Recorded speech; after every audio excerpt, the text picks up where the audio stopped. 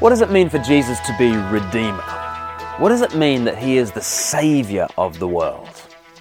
Some people have a gospel that depicts the Son of God swooping down to snatch a lucky few from damnation. Souls are saved and saved out of the world into some other realm. The world itself can sink down into hell. The chosen ones have a life raft. And the chosen can't wait to escape from this sinking ship. But actually, when Jesus comes into the world, he anchors himself to this reality. He earths himself into our flesh. He takes our humanity to himself forever. More than this, he takes our sufferings to himself, bearing our sorrows and carrying our griefs. He takes our sins to himself. The iniquity of us all is laid upon Christ at the cross.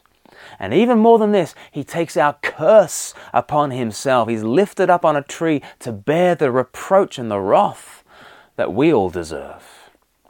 Jesus does not ignore suffering, sin, and curse, and he doesn't merely blast it into oblivion with some glory gun. He enters into it, takes it to himself, owns it, and then puts it to death in his own body. The head of creation dives into this pit of our own making, takes on the darkness in person. And there is no better symbol of this than a crown of thorns. Let me read from Matthew chapter 27 and verse 27. Then the governor's soldiers took Jesus into the praetorium and gathered the whole company of soldiers round him. They stripped him and put a scarlet robe on him, and then twisted together a crown of thorns and set it on his head. They put a staff in his right hand and knelt in front of him and mocked him. "Hail, King of the Jews," they said. This crown of thorns. Let's think about thorns for a second. What do thorns mean in the Bible? Thorns are the very emblem of the curse. As soon as Adam sinned, the Lord told him, "The ground will produce thorns and thistles for you." Genesis 3 verse 18.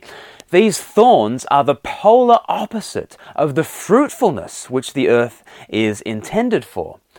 They are the opposite of the fruitfulness that God's people are intended for. While Israel is supposed to be a fruitful vine, Isaiah 5 tells us that briars and thorns come up instead. Jesus uses the same image in his own teaching. When speaking about the false prophets of his day, he asks, "Do you pick grapes from thorn bushes?" That is, will you find the life of God in a fraudulent people?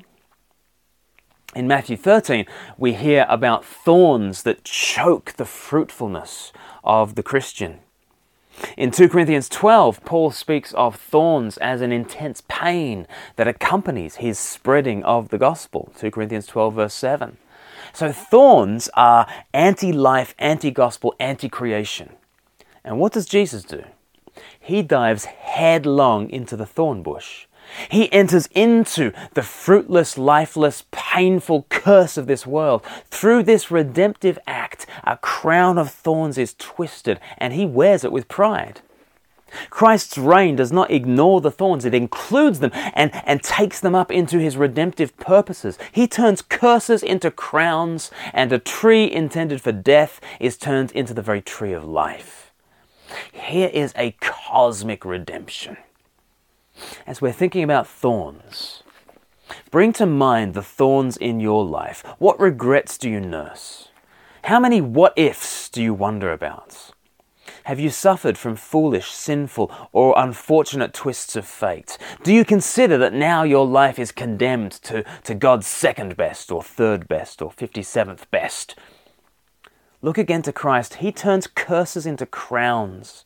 Whatever thorns you experience, Christ is taking them and twisting them further. He's not discarding them. He's not actually straightening them. He's twisting them into a crown. He's pushing on through the curse, through the cross to resurrection blessing. But in these blessings, the curses are not forgotten. They are included. They are glorified. Curses become crowns in Christ's cosmic redemption. You see, there is no pain, no weakness, no fruitlessness, no sin that Jesus does not take up into his purposes and turn into greater glory. I'm not sure how he will do it in your life. But as we look at the cross, we cannot doubt that he will do it. He is the one who turns deicide, the killing of gods, into his divine glory. He really is the Redeemer of the world.